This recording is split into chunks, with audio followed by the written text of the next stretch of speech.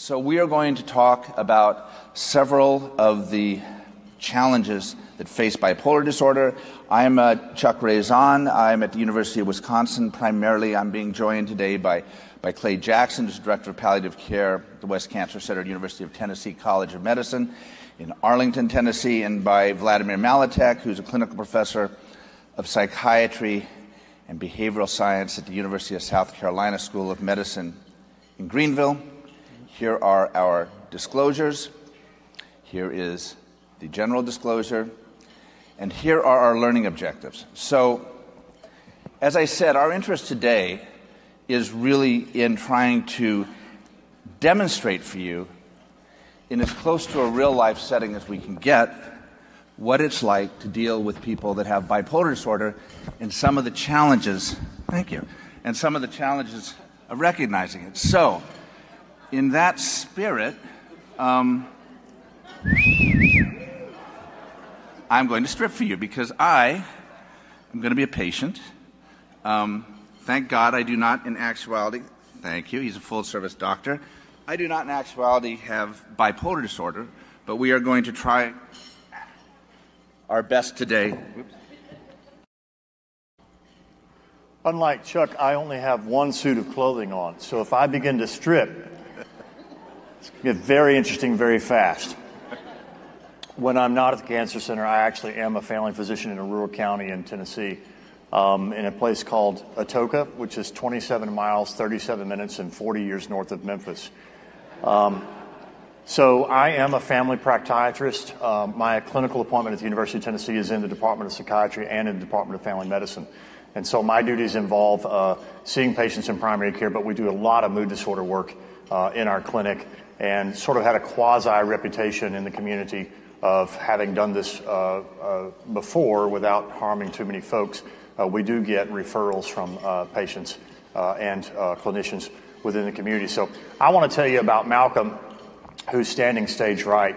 And he's 29, white male. He's had a sudden onset of major depressive episode about 4 weeks ago. He really didn't know what caused it, but he said maybe it's just winter coming on. It was October. He's told me that he felt dead inside. He had some psychomotor retardation. He just said everything just kind of slowed down for him. He had markedly decreased sleep. He didn't want to eat. He was agitated and said his thoughts were speeding up a little bit.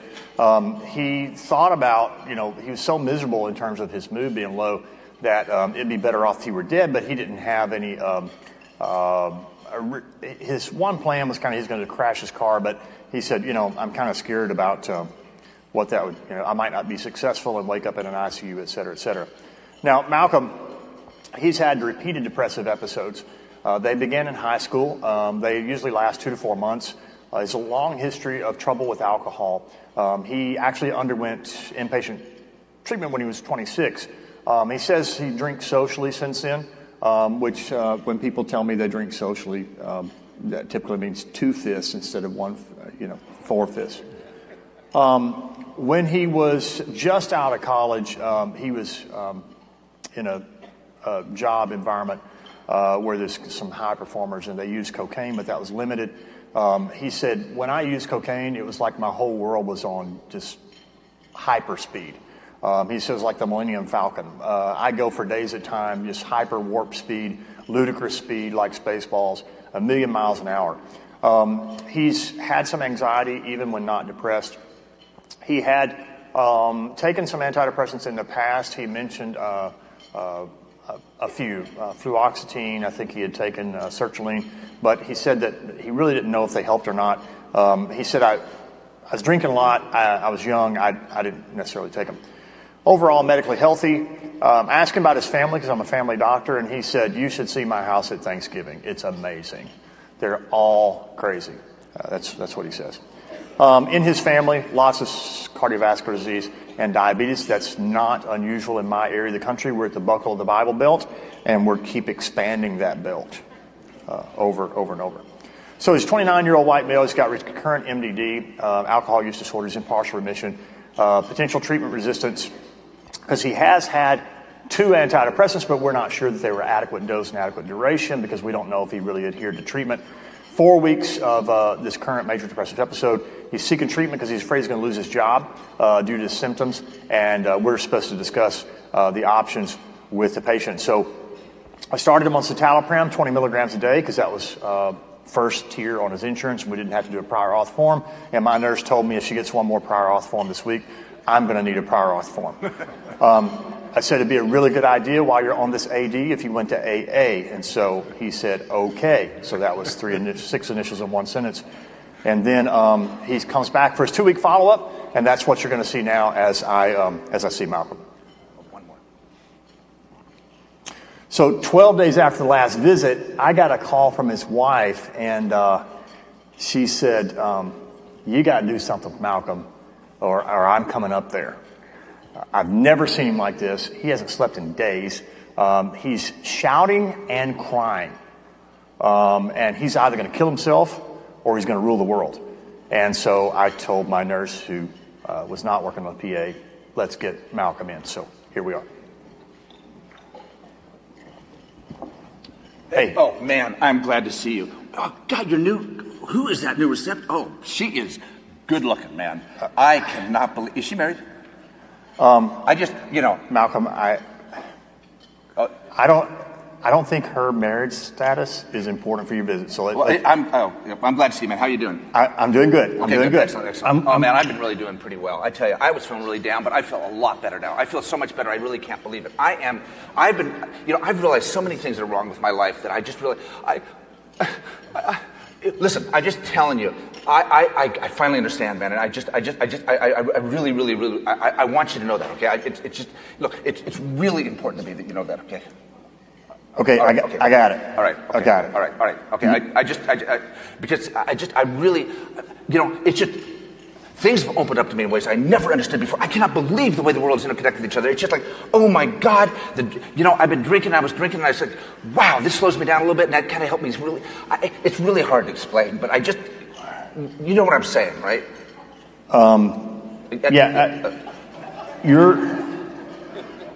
Susie called and she was pretty worried about you. And yes. She said that you hadn't slept. She does not understand, all right? Look, that woman does not understand what's wrong with me. I've been trying to tell her for 2 effing years what's wrong with me. She won't listen. Just say she won't listen, okay? Okay. I'm trying to understand what's wrong with you too, Malcolm. All right. So let's... Okay, I'm sorry, man. I got you. We know each other. I'm here for you. I know. I love you, man. I love you too, Malcolm. I'm really concerned that your clothes are everywhere in my office, Malcolm. That's what's really bothering me right now, if you really want to know. My God, Malcolm. My countertransference right now is so high.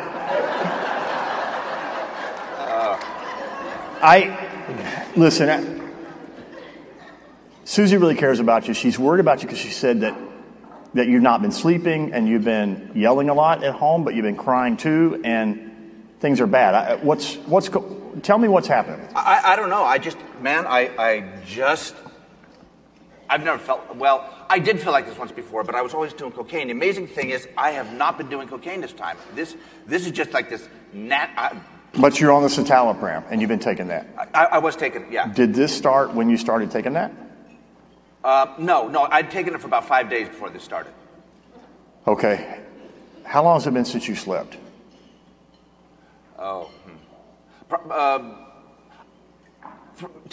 3 days. 3 days, yeah.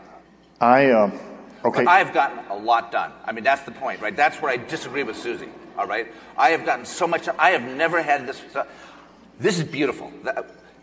Except, yeah. I'm a little worried about how pretty this is because, do you notice that you're talking kind of fast? A little bit, yeah. And you've been crying, but you've been yelling. A little bit, yeah. And this has been going on for 12 days. More or less, yeah. You haven't slept. No. And I'm not tired, though. That's the thing. I am not tired. Do you feel angry sometimes? Yeah, there's a lot of jerks. Yes. do you have an increased interest in sexuality or higher energy? Yeah, I've been fooling around a little bit, but don't. Not Susie. No. Not my receptionist. No.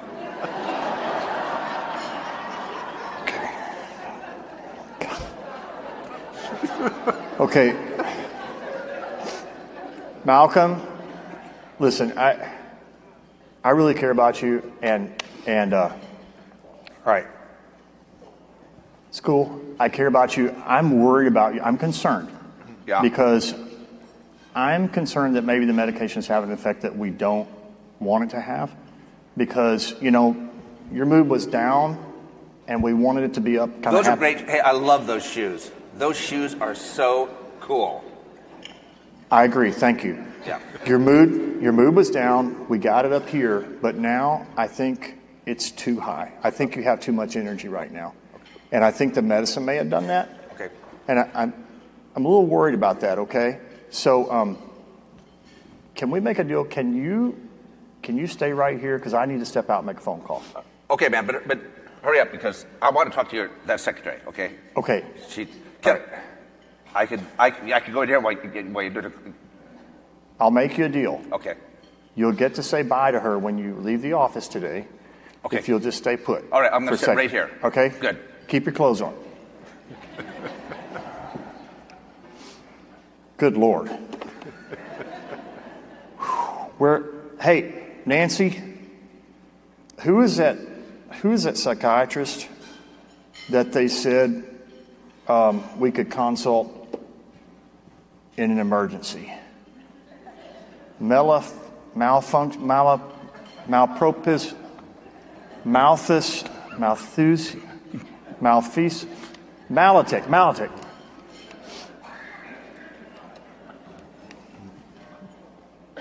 Yes, this is Dr. Maletic's office? Yeah, this is Jackson. Yeah, the country doctor, yeah. Listen, I'm really sorry. I know. Yes, I'll hold. Hey, I really need to talk to him. Dr. Maletic.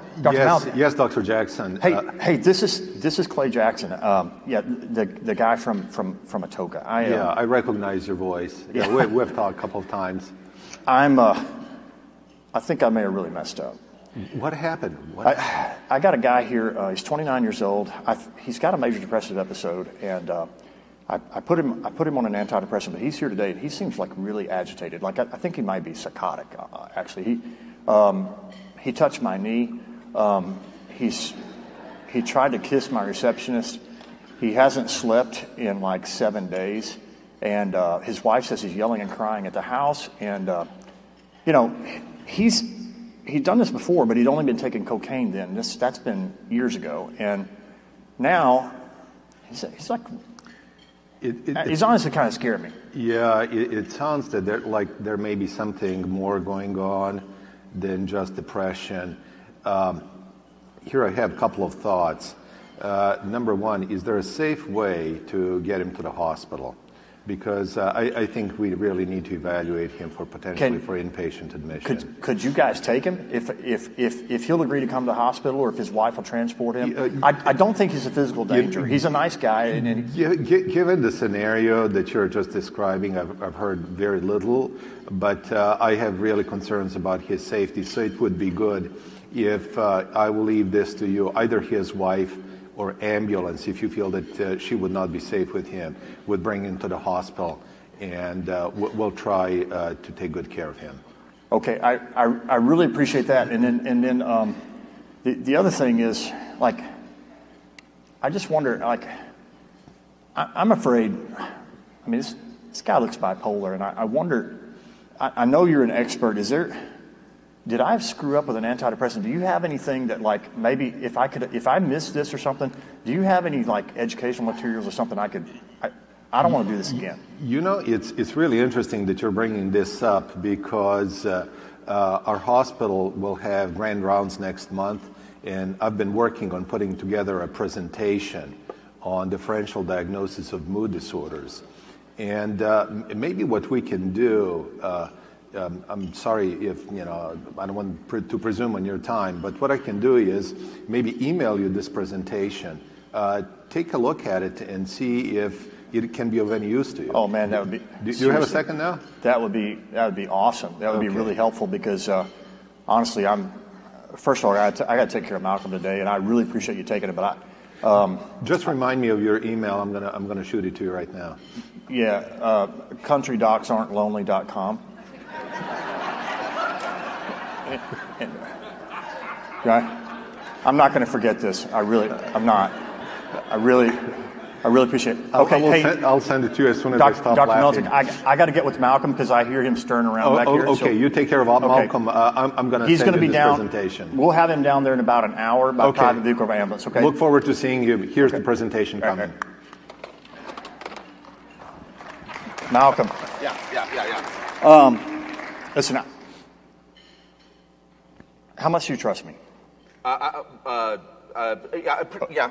You do? Yeah, okay.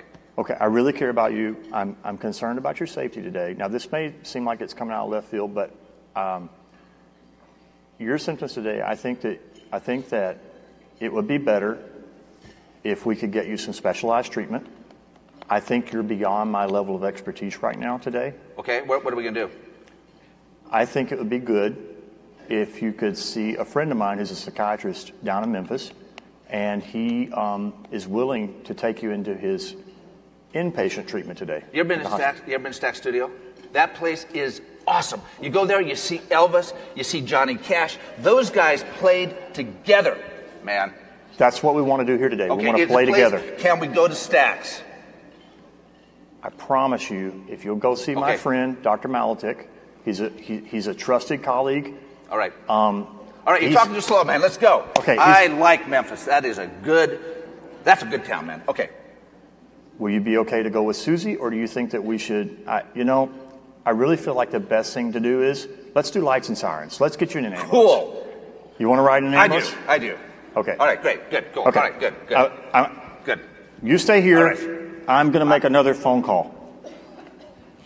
911. Okay. Dr. Maletic? Yes, Dr. Jackson. Hey,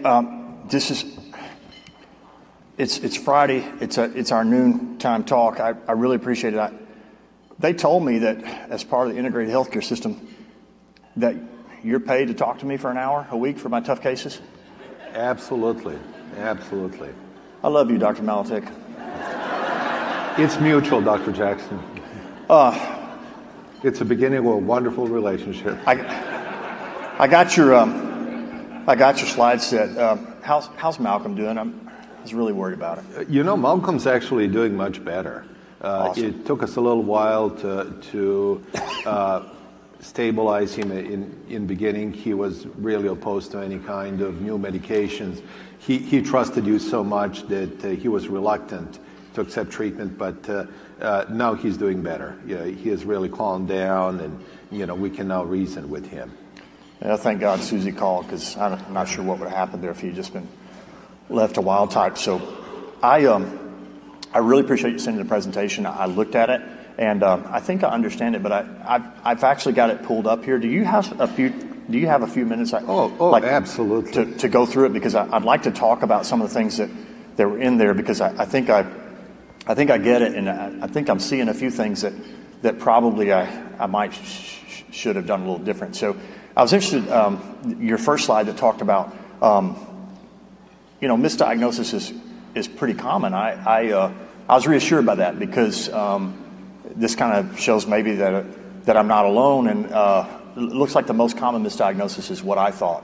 I didn't know to call this unipolar depression. I just always called it depression, and I thought all depression was the same, but it looks like from my experience in your talk, that's not true. No, not at all, Clay, and frankly, we have missed it so many times. Don't feel bad about not getting the right diagnosis, because bipolar patients most of the time do present in depressive state, and it's a very easy mistake to make.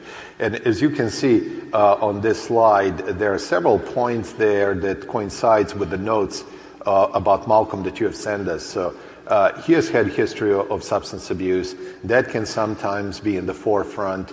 He has also had some issues with the anxiety.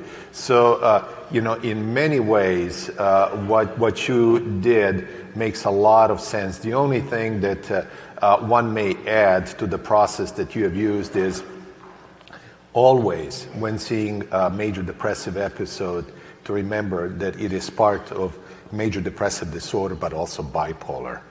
So so when I see a major depressive episode from bipolar disease and from unipolar disease can kind of look the same. Identical. I got to rule out bipolar each time. Indeed, each time. Before one reaches for the pad to write that first antidepressant, we need to be certain that it's not bipolar. And and one other thing that you have brought up, I was looking at your last note.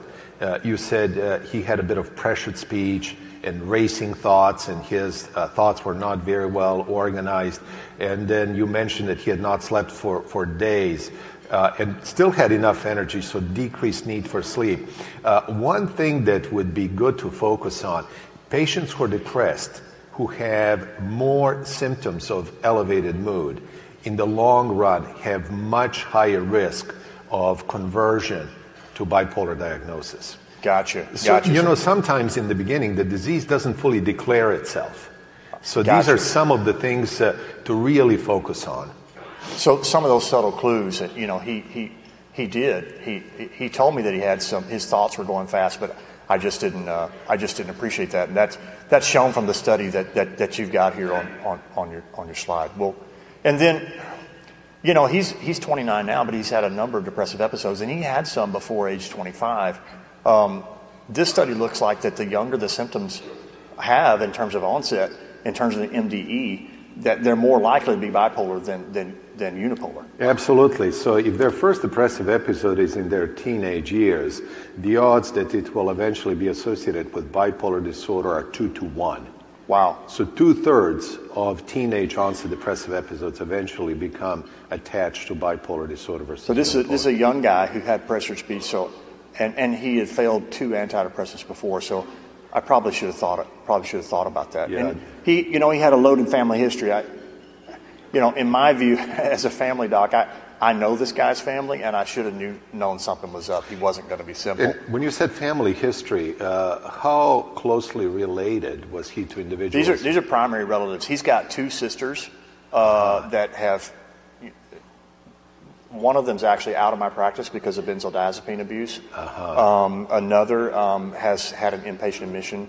The family just told me nervous breakdown. She's not my patient.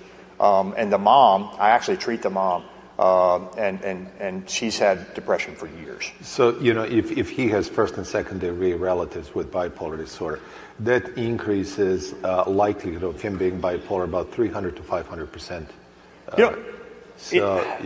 Somebody told me one time, Dr. Maletic, that bipolar disorder is one of the most heritable mental health disorders. Is that true? Aside from ADHD, it is, as far as we know, the most heritable.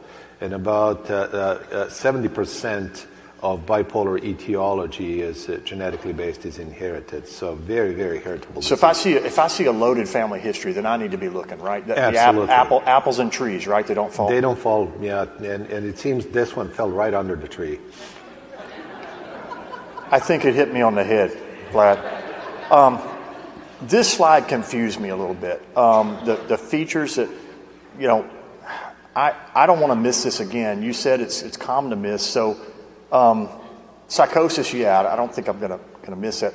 Family history, we talked about that. More mixed symptoms, that agitated stuff, the pressured speech, the lack of sleep. But insomnia is a depression thing too, for major depression. So how do you differentiate from insomnia of major depression from insomnia from bipolar disorder? We need to differentiate insomnia for decreased need for sleep. Because if they have major depressive disorder and insomnia, they may feel drowsy, sleepy throughout the day. Okay. May have hard time making it through the day without taking a nap. From what I heard, Malcolm had plenty of energy. He seemed quite animated in your office, hearing the background noises, and there was some mention He tried to of kiss your my secretary. receptionist, remember that? Yeah. So he didn't sound very sleepy to me. So it's it's not just they miss sleep, but with bipolar, they don't need it. They don't. That's right. They don't need sleep. That's okay. right. Teenage years, okay. And then he did say, and I missed this, he said it happened suddenly. He didn't slide into this depression. He fell into it. And then this was his third episode. And then, of course, I gave him an antidepressant misadventure. Gosh, okay, all right. Mm-hmm. This was the citalopram from hell. Now this shows like people are well, and then they have anxiety first, and anxiety is common, distractibility, poor progression. They may have a major depressive episode first, and then the bipolar spectrum sometimes declares itself. Is that? You're absolutely right. Is this kind of like a chronology, a natural history of bipolar? Would you by any chance know if, I don't know how far into Malcolm's past you delve, but is there any history that as a child he was either treated for ADHD or saw a pediatrician for treatment of ADHD? Did he have any problems with sleep, anxiety?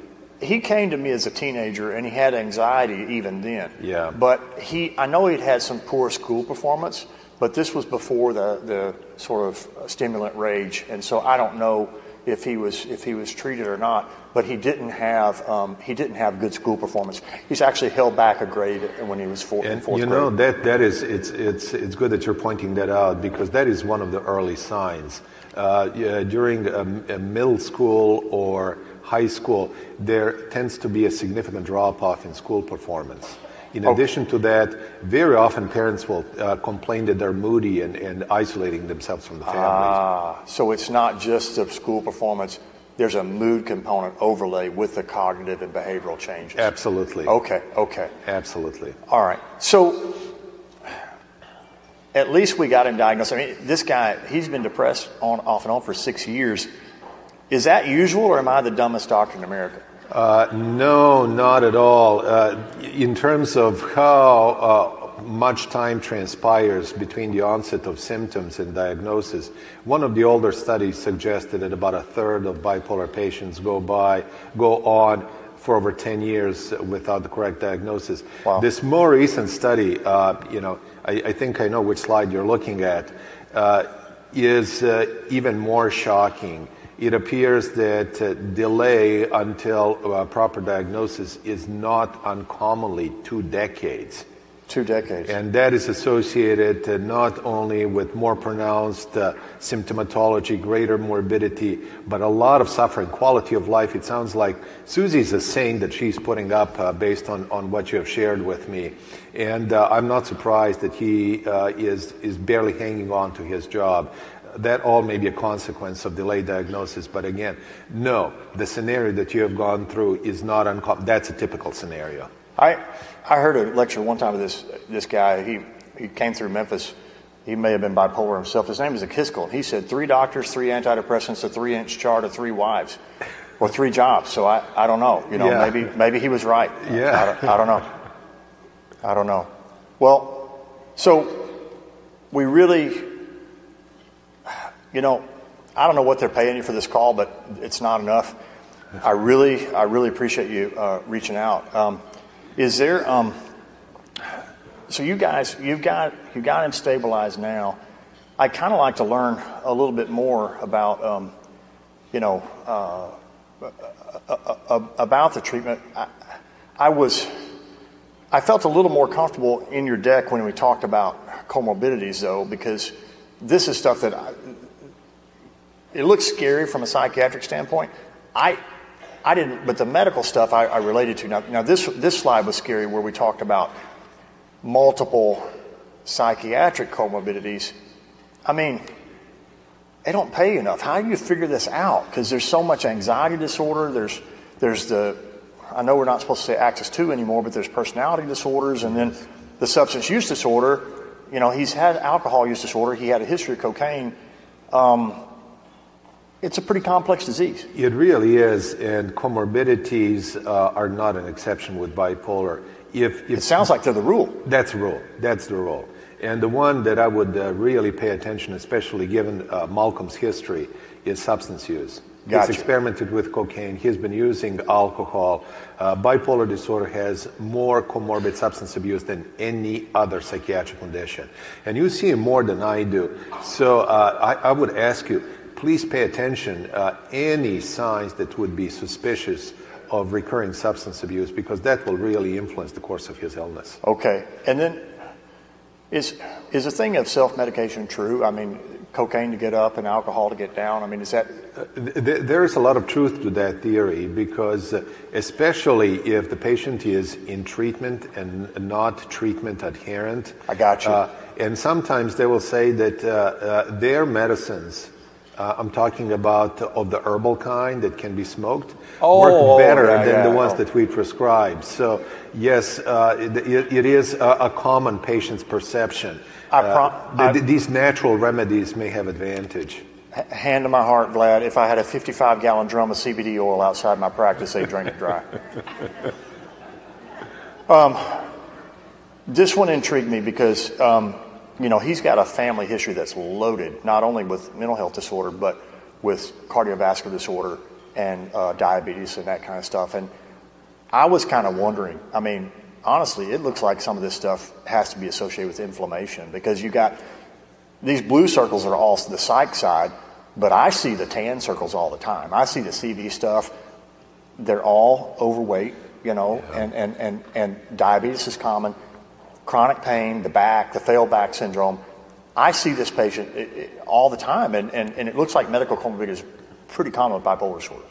You're absolutely right, and indeed there is a lot of reason to believe that the inflammatory response is dysregulated in bipolar patients. As a matter of fact, very, very good research supporting that. It's not Malcolm's case, and I don't want to take up too much of your time, but when it comes to migraines, one of the recent studies has found that bipolar women have comorbid migraines about 70% of the time. Okay. So definitely one of the more prominent comorbidities. And, I would also seek your help, Clay, because we have a lot of patients in our practice. We're terribly busy, don't even have enough time to pay attention to cardiometabolic derangements, but it's rare to find a bipolar patient where there are no cardiometabolic issues or weight gain. So if you could help us out, we'll send some folks your way. Man, if they want to, I'd open up an afternoon clinic and see your guys if we need to do that.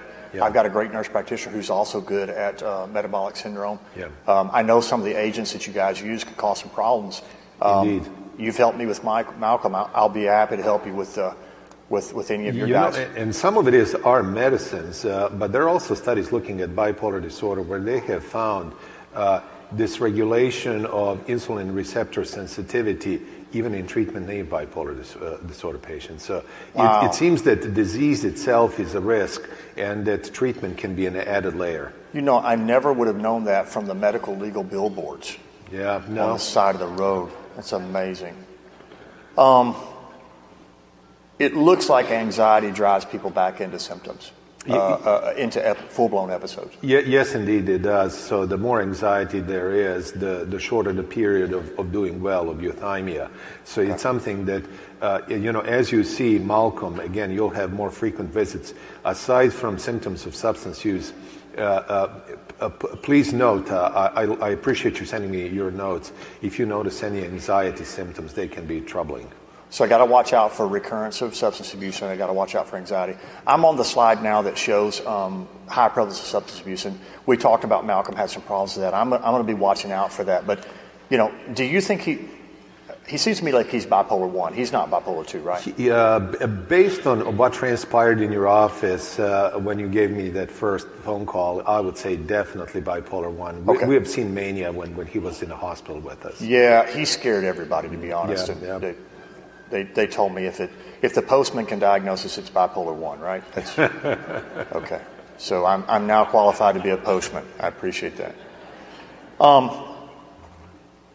Is it more common that they use substances in bipolar 1 than bipolar 2? Much more common that they use substances in bipolar 1, yes. So, unfortunately, his condition and early substance abuse, all those are predictors that he is at high risk in the future.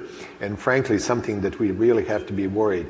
Comorbid substance abuse is one of the strongest indicators of treatment non-adherence. I was actually kind of surprised by this one because of the low incidence of opioid use. Because I mean, we hear so much about the opioid disorder, and I'm on the front lines of that in a rural county in Tennessee. But I did notice these studies were a little older, and so alcohol was the big offender here, and then lots of weed. So it's alcohol and cannabis, and sometimes stimulants when the patients are in depressed mood. But those are the popular ones. Those are 1 and 2. I got you. And looks like this was actually really surprising to me that women, their risk goes up much more so in bipolar for alcohol use than men. Is that just because men drink anyway? That is right. That is compared to the baseline risk. So baseline risk of alcoholism in women is lower than in males, and therefore the increase is much more impressive. So this is a relative risk slide, not an absolute risk. That is a relative risk, absolutely. Okay. Thank God for statistics class. Yeah. And then just, you mentioned the migraine. I was a little surprised by asthma. Maybe that's the inflammatory thing.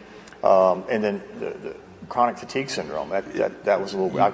You know, it's really interesting looking at medical comorbidities. Aside from cardiometabolic issues, respiratory illness appears to be uncommonly comorbid with bipolar disorder.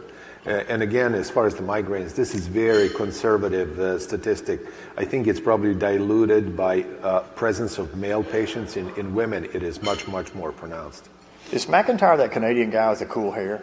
That is he. The ex-hockey player. I saw him on one of my online CME one night. Yeah, that's him. Mm-hmm. Okay. And then I thought people with bipolar disease die from suicide, but it looks like more of them die of heart attack. You know, in terms of so-called excessive causes of death, large studies all point in the same direction. If we have to watch out for one thing, we always ask about suicidal ideation, but it's going to be cardiometabolic derangements that are going to kill them more likely than suicide. So I need you to help me keep the guys from killing themselves, and you need me to help the guys not to die from the heart killing them. I like that collaboration and job division, absolutely. Awesome. Well, that sounds awesome. I really appreciate that. And then, if in terms of the antidepressant here, did I really screw this up really badly? It feels like I did. You know, we all feel so guilty that we mess up with antidepressant. The problem is not that you used antidepressant. The problem is that we didn't know that he was bipolar and he wasn't on a mood stabilizer. Mood stabilizer. Yeah, okay. So long as we have somebody on a mood stabilizer, odds are that antidepressants may not help a whole lot, but are also not going to do a lot of harm in terms of precipitating these so-called syndromal switches. Okay. So again, not much benefit, not much harm, except in subpopulation of patients. And frankly, we have no way of knowing ahead of time. But there is a subpopulation of bipolar patients who actually clearly benefit from antidepressant and get worse when we stop antidepressants. Adding the antidepressant to the mood stabilizer might not help, but the problem with Malcolm was I didn't know he was bipolar and I didn't have him on a mood stabilizer, and I started with the antidepressant. I led with the wrong agent. That's what you're saying? That is the problem. The problem diagnosis. Is in sequence. Right. And sometimes, again, I would not exclude use of antidepressants. Sometimes they can be helpful.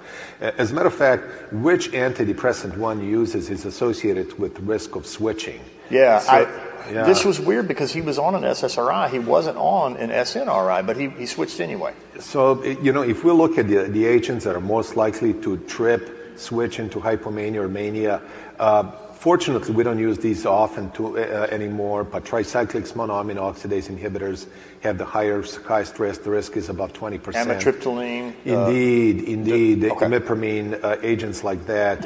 More modern SNRIs, the risk is about 15 to 20% range. SSRIs, it's usually 5 to 10%. And amongst all the antidepressants, bupropion seems to be associated with the least risk. So in short-term studies, if there's going to be a change, it'll be subthreshold symptoms. And even in the studies that went on for a year, it was only a few percentage points. So Okay. there is a little bit of differential risks. And as you can see, the risk is much higher with antidepressant-induced switch if one is bipolar 1 versus bipolar So type if 2. he'd have been bipolar 2, it might not have been as dramatic. He might have skated by for a while. Yeah. But because he was bipolar 1 and because I didn't have on a mood stabilizer, the only thing I could have done worse is have on an SNRI. Yes, that's I think what brought him down the road. All right. And then this really scared me though, because if his wife hadn't called, this could have ended badly. Well, you said that he was thinking about driving his car into the curb. So indeed, using mood stabilizer combined with antidepressant will cut down a risk of suicide. And this is not ideation. This is actually attempts, right? I mean, this is attempts. Yeah. So it cuts them in half if you have them on a mood stabilizer. Okay, I got it. Bipolar. Anybody's depressed, I got to rule out bipolar. If they're bipolar, I got to have them on a mood stabilizer. Watch for signs of substance use and anxiety, and then we will, with your help, we will monitor his cardiometabolic status. Well, listen, I hope he does well. I know it's 12:59. I know you're up against patients, and I am too. But I've used up my dime here on the integrated call. But listen, this means a lot to me. And I'll probably talk to you next Friday. Do you have anything on on treatment? Because I'd like to learn more about these mood stabilizers. I don't know enough about them, obviously, and I need to get beyond citalopram. So. It's interesting because your hospital, after the grand rounds last time, invited me to do one on treatment. So I do have some material on treatment, and I'll send it your way. Okay. Hey, appreciate it, Dr. Maletic. You have a great afternoon. Take care. Talk to you next Friday. We'll talk soon. Bye-bye.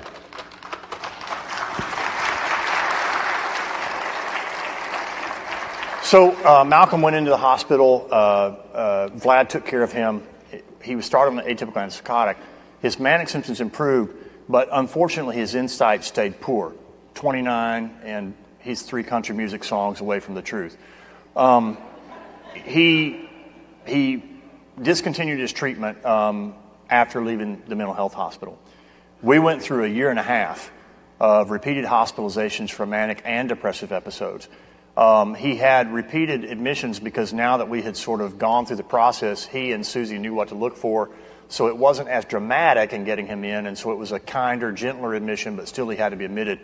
Unfortunately, he had 2 suicide attempts. Fortunately, those were not completed suicide attempts, and so Malcolm comes in for a follow-up visit.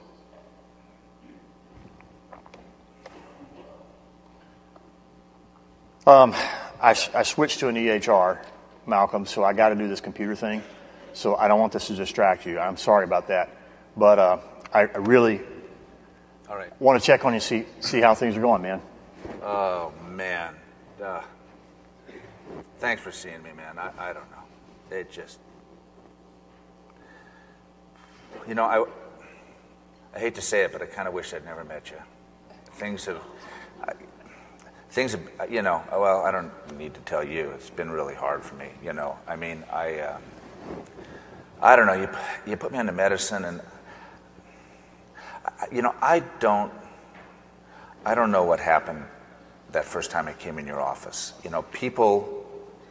People say different things about it than I feel myself, and I don't know. I just don't like this stuff. And I mean, maybe one thing is a little better. When I first saw you, I was kind of obviously lying about the drinking. I've been trying, but it's I'd kind of built a whole lot of my life in the bars and stuff, and so I had like every couple of weeks I kind of go on a bender, but I've managed to kind of stay out, but I've lost a lot of my friends, and the hardest thing is that a couple of weeks ago Susie finally left me. Man, I'm so... Yeah, that's right. Yeah. I'm really sorry. We're not going to leave you. And I know this has been hell on wheels the last year and a half. I want you to know something. You're going to get better. And I don't know how long it'll take, and I don't know, some medicines have worked for you and some have not. Yeah. But you're going to get better. And, I still stay in touch with Dr. M. and we talk, and Yeah, he's helping me. He's a good guy. And so even though you're not in a hospital, I'm connected to him through our healthcare system, and he's helping me understand how to treat you better. I wanted to ask you, though, you talked about the medicine not working and there's some drinking and stuff. Are you taking the meds? Yeah. What does that mean? Are you taking them every day on time? Last week, did you miss any doses? Let's see. Yeah. I probably missed maybe 3, maybe 4. I don't know. Ooh. Well, and since Susie left, man, I don't know. It's been hard. So that's less than half. Yeah, because she was always after me. Are you going to the therapist? No, remember we couldn't get insurance coverage for it. I'm sorry. Yeah, I know. And I don't have anybody in house. I wish I did. We really, really need to get you on the medicine and have you taking it. If it's not in your body, it's not going to do your brain any good, right? Yeah. I get it that you. Well, can you that Dr. M guy knows like everything in the universe, pretty much, right? I've heard so. Yeah. It's kind of like a walking encyclopedia. Yeah, it's disgusting. Maybe. Why don't you ask him what to do? I don't know. I'm going to talk with him tomorrow. Okay. I'm going to talk with him tomorrow. We actually have a standing appointment on Friday at noon, so I'm going to have a word with him, and if we can figure out something, would you be interested in? They make these medicines that are like. I know in medical school they told us about shots that they can give that just last all the time. If we could get one of those, what about that? Well, talk to him and see what you think. Okay. We can talk about it next time I come in, maybe, or something. You're going to come back and see me in 2 weeks. Listen, no matter what, it's 3 a.m. You call 911 if you're in trouble. You call the office. It goes to my cell. You know you can get in touch with us. I don't want you to try to do something bad yourself. All right. I know this is tough, but you're going to get through this, okay? All right. Okay. You're going to call me, right? Yeah. Okay. Yeah, I'll call you. It's going to be all right. Thanks, man. Hey, Vlad, it's Clay. Hi, Clay. How are things going, Clay? Well, I saw Malcolm. Actually, saw him yesterday, and I really appreciated your slide deck that you gave me about the treatment. My problem is right now, man. His wife left. He's lost his job. So the functional impairment thing, man, it's happening right now. He's not manic anymore. He's depressed, and he's actually not taking his meds. Like he missed more than half his doses the last week. So, I wanted to talk to you about kind of where he is and maybe what we could do about that. And it sounds like that the functional impairment is pretty common. And Clay, I'm looking at your notes on my laptop.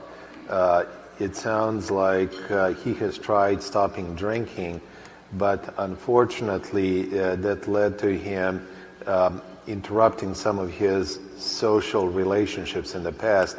Now, I wouldn't say that his drinking buddies were actually the best possible company for him, but it was a social circle.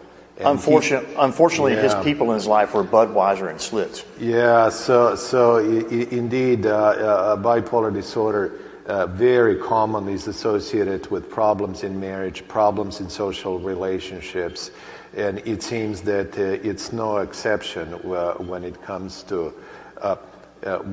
Malcolm. But reading your notes, it looks like he is mildly depressed. What are your thoughts? I'd say moderate. We did a moderately depressed. We did a PHQ-9. His score was 16. Where was he? 16. Okay. Oh, I see it. Yeah. So he's moderately depressed, and unfortunately, not that we're choosing favorites in bipolar, and not that I'm saying that it's better to have mania than depression, but from the functional perspective, actually, depression is almost twice as impairing. Yeah, so the manic stuff that he did a year and a half ago scared the mess out of me. Yeah. But honestly, it looks like the depression right now is actually doing more damage to his life. It's really bad. This is a big problem. And how are things at work? Has he managed to keep his job? No, he lost his job, remember, and Susie left this week. And so it's snowballing on him, right? Yeah.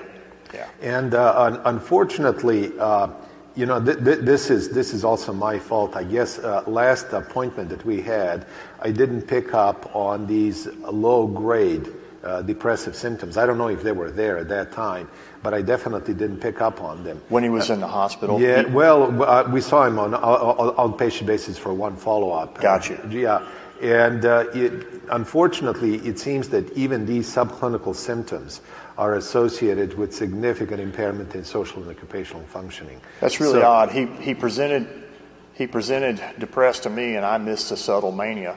And he presented manic to you, and you missed a subtle depression. We unfortunately... Together we'd make a great doctor, Vlad. Yeah.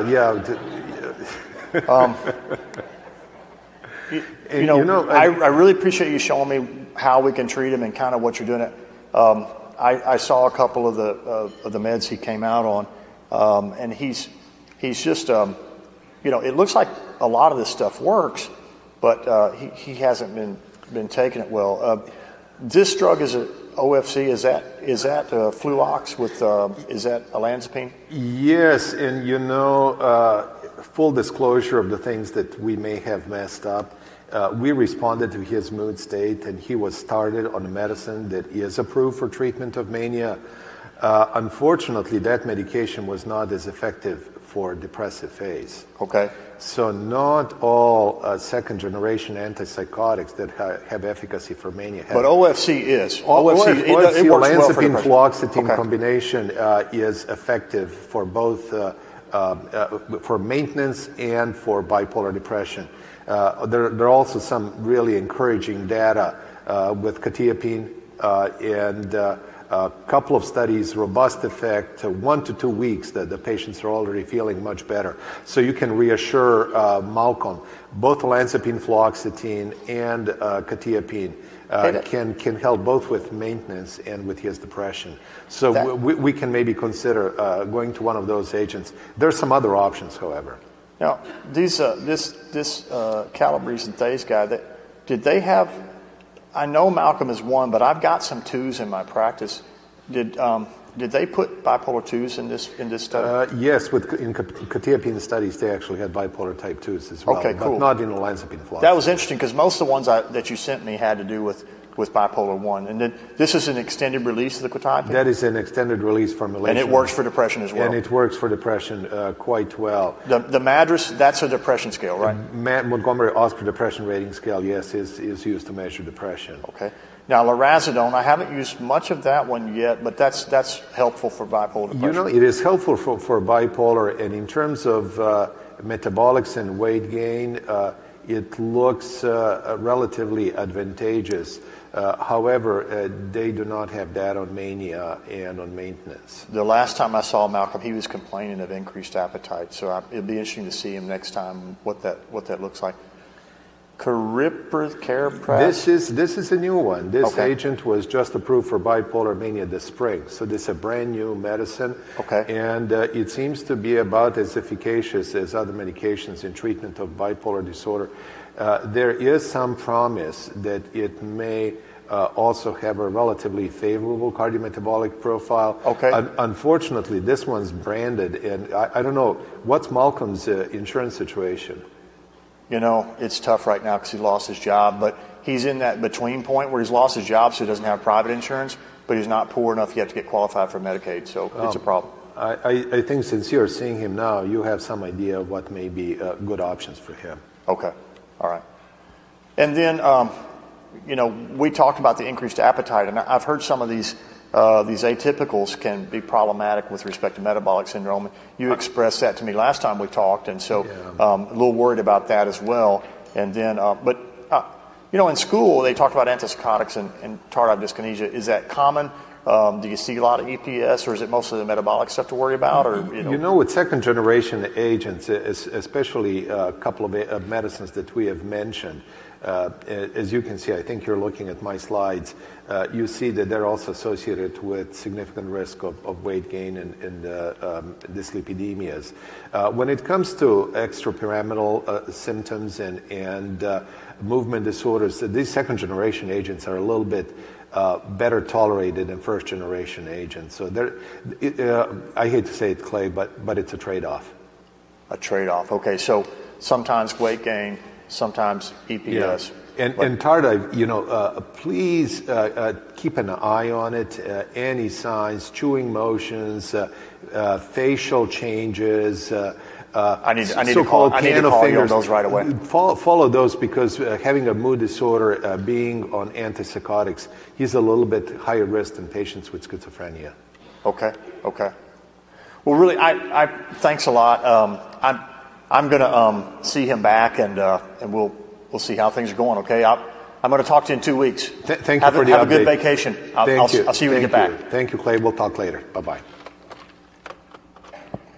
So Malcolm agreed to go to monotherapy with an atypical antipsychotic. The depression got better. We were able to have some improvement there, but unfortunately he gained a lot of weight, and he began to have impaired glucose tolerance. He stopped the antipsychotic on his own, and unfortunately he just rebounded right back into mania. Had to go back and see Vlad for that. He stabilized on an oral atypical. Unfortunately, he drifted down into Social Security and Medicare, so he was able to qualify for med coverage and for therapy. So we're able to actually unlock the psychosocial, spiritual side of things rather than just the pharmacologic, biologic side of things through his drifting downward. So unfortunately, he was in that middle group of people, the sort of working versus underworking poor who really lack benefits. But now he has benefits because his life sucks. He's seeing a therapist for AUD, and he's got that history of non-adherence. So, I saw your BMI. Yeah. And now I see it's not the skill. I feel like I got a tire. It's not an R14, I'll tell you that.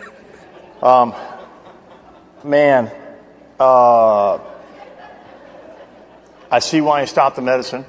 Yeah. I want to say this in the right way.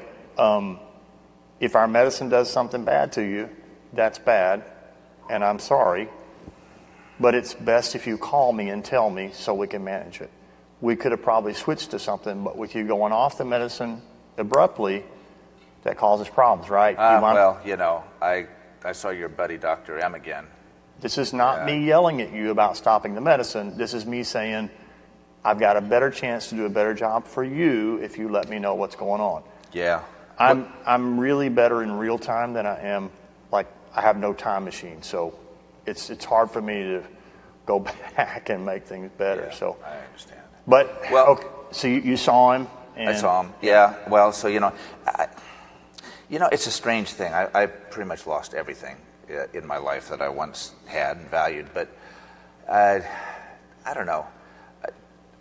I've been seeing this therapist for a month, and he's a good guy, and he'd been through, he'd been through some stuff with drugs and alcohol, and so I think I actually have started going to AA. Okay. Not every day. I had a relapse, not last weekend, the weekend before, but I don't know, it's hard. I have a hard time. You're 15, 16 days in now. Yep. Sober. Yep. And you're going to meetings. Yeah, I'll keep trying. I don't know.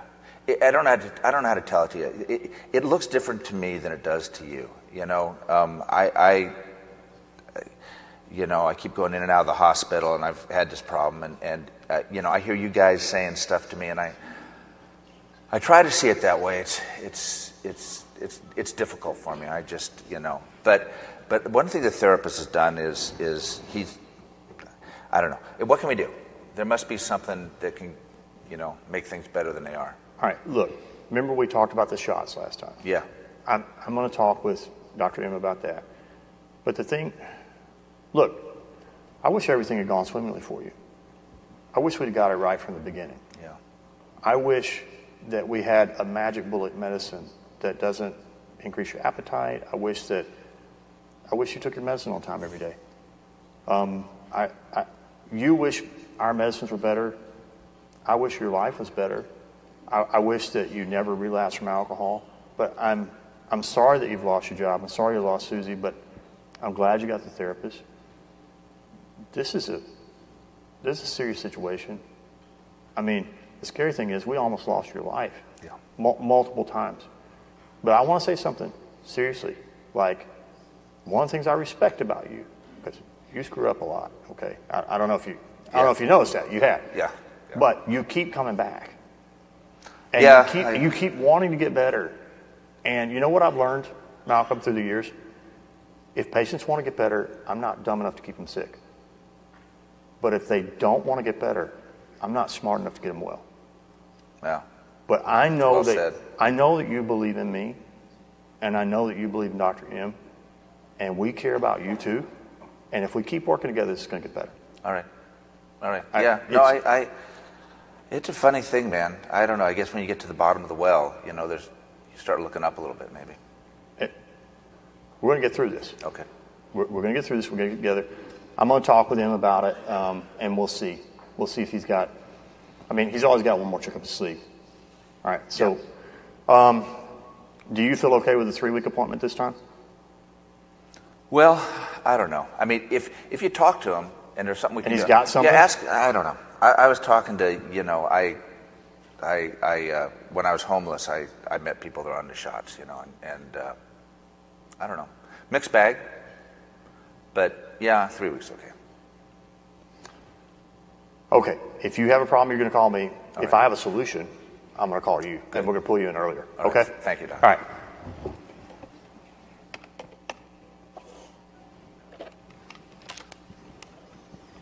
Vlad. Hi, Clay. It's Clay again. Hey, so I saw Malcolm. He's gained 25 pounds. And so we needed to do something. He wasn't taking his medicine. And it looks like from that stuff you put on my jump drive, it looks like that's pretty common with BD. So. And patients stop it when bad stuff happens, like the adverse effects, and then if it's too complicated, they stop it. If they don't believe in the medicine, they have poor insight. Honestly, Vlad, I don't think it's the insight now. This guy wants to get better, and he understands it. He's seeing a therapist. He's been doing that for about a month. He's cut down on the alcohol. He had one relapse maybe 3 weeks ago, but he's like, I feel like I've got a better chance than I've had in 5 years to really get him better if we could find something that he would take every day or whatever. He said that for a time he was homeless, and there were some people that he met that took some shots. I remember haloperidol depot when I was in residency they talked about. But is there anything newer, like the advantages of the new agents that maybe we can work with or something? There are, Clay. So I would agree with you when it comes to Malcolm. Unfortunately, the medicine that we chose for him, while it was effective, may have blunted his emotions and, frankly, probably contributed to his weight gain, and that led to him stopping. The other thing is that both of us need to keep on hammering about substance abuse, because when he was last in my office, we had that discussion, and I was pointing out that if he uses alcohol and he still, falls off the wagon from time to time, that it's going to keep on destabilizing his mood. And he says, but when I drink, I feel better. And I said, yes, but how do you feel the next day? Worse. So here's what he said. He said, so the problem is not that I'm drinking, the problem is that I'm stopping. So he was, I think he was taking it a little bit too lightly. Susie had a different perspective, I can tell you that. Yeah, we need to help him with those, but indeed, there are some medicines that are available in injectable form, and as a matter of fact, there are 2 of them that are FDA approved for maintenance treatment of bipolar disorder. One is aripiprazole, monthly long-acting injectable, and the other is Risperdal. One is given every 4 weeks, the other one every 2 weeks. Dosage ranges are different. With aripiprazole, we start at a high dose, 400 milligrams, and continue with oral agents for 14 days. Okay. With the other ones, we are going to start 25 milligram dose and oral agent needs to be continued for 3 weeks. So these are a couple of options that we can consider. One thing that we know, there is a great disadvantage in terms of long-term treatment adherence. Patients tend to stay on these agents, come back for repeated administration. So he'll come back to the office. It's just a daily thing. He's just disorganized right now. If I could have him at 2 weeks or 4 weeks, he would do it. He honestly now he never misses an appointment. Well, so I feel like is this something I can give in my office? Clay, I think that you have a great relationship with him, and that goes long ways. Again, I would continue talking about treatment adherence, but also look into substance use. Now, we will look into it, but there's some evidence that some of these agents may also help with craving for substance abuse. And his big issue is his life has fallen apart. So we need to look into changes in function and quality of life. One thing that we have to be very careful, while long-acting injectable aripiprazole seems to be really helpful with preventing mania and mixed states, when it comes to depression, it does not have as pronounced effects. It really concerned. Can we go back? Because that concerned me. I saw that, and frankly, it kind of shocked me because right now he's worried about the depression. Yeah. You and I are worried about his maintenance therapy because we're worried about his adherence. Right. But if we put him on this pop-up stuff, yes. The problem is, the depression's driving it right now. Could we actually put in could we cover him with the shot for the mania and the maintenance, right, and then put in something else for the depression, maybe an antidepressant again, God forbid, or one of those anticonvulsant mood stabilizers, something like that. Does that make sense? Do you understand what I'm saying? I'm worried about the depression. If this stuff that makes sense, Clay. Indeed, there are, as I remember early on we talked about antidepressants, and there is a subgroup of bipolar patients who will benefit from antidepressant. But I would also not rule out one of the more proven mood stabilizing agents, because they may bring some additional protection when it comes to recurring depressive episodes. On the good side, when it comes to change in weight, I know that was concern in the past. Yep. With one of these long-acting injectables, folks who gain weight are the folks who are on the skinnier side to start with, so who have normal weight. Since he's a little overweight, he's unlikely to gain weight, is what you're saying. As a matter of fact, patients on placebo were gaining more than on injectable if they had that slightly overweight or obese status. They actually did pretty well. We're in the Mid-South. Placebo is Twinkies. And the unfortunate part is that the other agent that is approved for maintenance, it doesn't seem to have much better track record. So this stuff was no better than the Aripapa for the aripiprazole. No, no. In depression. So if we use one of these injectables, we may need to be really watching for depression yourself. We need to be really watchful for depression. The other thing is with long-acting injectable risperidone, we also have to be concerned about weight, although it is really good for suppressing agitation and irritability. So I was encouraged by this in terms of the percentage of the adverse events. This Indeed. looked pretty low. Everything was below 10%. Indeed. except some are better than placebo, but weight is still something that we have to look into it. And I know that there's a concern about him getting rehospitalized.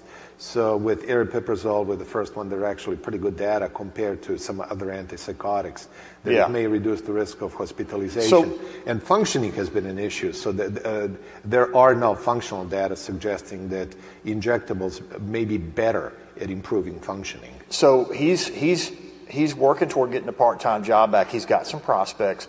He's got the therapist. He's going to AA meetings. So he's getting out. He's meeting some new people that are not associated with an alcoholic drink, which is awesome.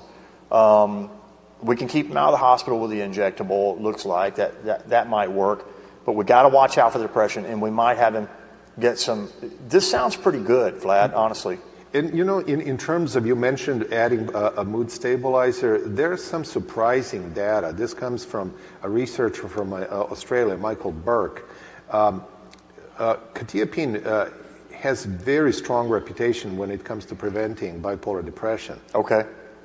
Lithium, not a stellar reputation, but in this long-term comparison, it seems that lithium was more effective in preventing future hypomania and mania, not a surprise, but also depressive episodes. And then when it came to functioning, it was advantageous. So lithium may be also a concern for Malcolm. What do you think? Well, it may be. My old program director, Sloan Manning, was a lithium lover, but I talked to Malcolm's mother took lithium one time and it made her shake, and she had some thyroid problems. Oh. And he just has an aversion. He told me one time, I will never go on lithium no matter what. It's unfortunate because it looks like this might be a decent agent for him, but I think we better think about the other, like the anticonvulsant mood stabilizers that you talked about. Yeah, and when it comes to anticonvulsant, it may provide additional benefit as far as substance abuse. That's something that Malcolm will be struggling with. And in a long-term comparison, well, valproate was used for maintenance in bipolar disorder. It cut down considerably on these so-called heavy drinking days. For women, it's more than 4 drinks a day. For males, it's more than 5 drinks a day. So valproate may be a consideration with Malcolm. So if we were going to throw something in on top of the long-acting antipsychotic injectable, the LAI, yes, you know, he refuses lithium for personal family reasons, but the valproate, I could tell him, you know, if he doesn't gain weight on it, then it might be okay. It might actually help him with his struggle with alcoholism. Weight is an issue, and then in terms of preventing depression, we still need to be watchful. Got to be watchful. Okay. The long-acting injectable that we were considering also has pretty good data on cutting down on craving. As a matter of fact, craving was cut down about 30% compared to another injectable agent, and quality of life was improved 20 to 25% compared to other injectables. So there are other things that might come in package with long-acting injectable agents. But, you know, on the other hand, I've seen from your notes that he now has insurance. So I think it's really a good idea to encourage some individual therapy to support him. He's got the therapist. Yeah. You know, group therapy. He is doing the AA thing. He and Susie are not talking right now. That's not, and the whole family thing is a mish right now. But he's got the AA. You know, I'm working on this. I've talked to him about some exercise and stuff like that. Hey, somebody told me exercise might activate bipolar people. It was great in major depression. But what about exercise and bipolar? Are we safe as long as he's not showing any mixed symptoms? We are, so long as exercise is not excessive, and in that case, the problem is not exercise. The problem is it may be manifestation of hypomania or mania. So if he's working out 15 hours a day, I got a problem. If he is working out, if he is tearing his ligaments, watch out. It may be actually a manifestation of mania. So then it's concerning. But otherwise, exercise is really a good thing for him. So we're going to do the long-acting injectable. He's already agreed to it. So I think the risperidone or aripiprazole, I think we'll talk about it. But I was intrigued by the aripiprazole with the substance use disorder data, and then we're going to think about the valproate. But what about the heresy? What about what about an antidepressant? Now you told me my big mistake was I didn't know he had bipolar disorder. Well, we know that, and I didn't have him on a foundational mood stabilizer. If we inject him, he's got that. Yep. If I stay away from an SNRI, what about a reintroduction of it? I think it actually may be a very reasonable addition. A couple of other things that if you can somehow convince Malcolm that he needs to lead a little bit more regimented life. Gotcha. Because it's been established that if people can stay on schedule, wake up on approximately the same time, go to sleep approximately, exercise at approximately the same time, have a good meal schedule, that actually adds as much benefit as adding another medicine. Gotcha. So that is something that can be done. The other thing is just continuously reminding him to stay on medicine, especially if he's now an oral agent. We're complicating his regimen. It is really important that he sticks to the plan and try to keep stress down as much as he can in his life. Well, I'm going to see him. I'm going to see him he's scheduled in 2 weeks, but I think we can. I think we can engage this this long acting thing, and he told me he's ready for that. So if you can have the rep come down and talk to us about how the injection goes and all that, and absolutely, we're comfortable giving shots. So we're going to get it ordered from the pharmacy. His insurance should pay for it. I may need some help from your nurse on prior auth, but run it by him, and if he's interested, we have a day hospital here, so we can get injections done at this site. Cool. Just see how he feels about it. Well, and I'm gonna see him back, and then once he's had a couple of doses of the stuff, then we talk about maybe an antidepressant. Hey, Vlad, thanks, man. You're a lifesaver, and I keep sending the cardiovascular guys. I'm enjoying taking care of them. They're interesting patients, and I actually feel like I'm helping you instead of just being a one-sided deal. So thanks. No, you're helping me a lot, Clay, and good luck with Malcolm. I really appreciate it. Take care. Bye-bye. I talked with Dr. M. Okay. We really got a plan, man. And this has been a cock-up with you for a long time. But a couple of things have changed. We know your diagnosis now. We've nailed it. Okay. Would have been great if we would have known from the very beginning. If you'd have come in with an ICD code on your head, a barcode we could scan. But Star Trek's not here. We just do medicine, right? That's why they call it practice. Right. But I've developed a great relationship with him. You know the people at the state at the referral hospital. You've got a therapist now. You're way, way more savvy with your illness now than you were before. You're in AA. You're working on. Yeah, I'm 25 days. So. I mean, hey. Yeah, I mean, we're going to go to a new unit. You're going to be months now in just a few more days, and I know more about you. You know more about me. Dr. M, we got this little triangle of good therapy for you. And he told me the shot is a go. All right. He really recommends it. All right. A couple of things that I didn't know. The shot actually may reduce, the one we're going to choose may reduce your cravings for alcohol and other substances. Well, that would be very helpful. It's not instant willpower, okay? But it may help. Okay. So if we can tip you towards success, that's awesome. Okay. One of the things I'm concerned about is that the shot doesn't cover the depression side as well as it does the top end of the disease, the mania stuff. Okay. Those episodes, whatever they are, they're short and sweet, man. The depression just kicks my butt. We're going to work on it. Week after week. Remember, this whole circus started when I gave you an antidepressant without the injectable. Yeah, I'm a little scared. I'm a little scared about this. Let me get the injectable in. All right, okay. Then we're going to look at the depression, okay? All right. The injectable is not shown to do as much weight gain as some of the other stuff you've been on. So good. We're going to get the tire from an R21 down to an R14 and then off. Good. And it's okay for you to exercise. You asked me about that. That's fine. I just don't want you going berserk on me. All right. Like if you find you're at the gym at 3 a.m., you need to call. Okay. That's the problem, all right? So just no more than 45 minutes a day. Okay. But we'll do that. And so I'm going to get you set up for the shot in about it's going to take me about 3 or 4 days to get it. And then you're going to get the shot. You're going to see me about 2 weeks after that. We'll see how things are going. All right? Good. All right. Hey. Thank you, Doc. I appreciate it. It's going to be okay, man. We're going to get there. Long journey, but we're going to get there, okay? Okay. All right. So that's Malcolm. And that's how he did. Bipolar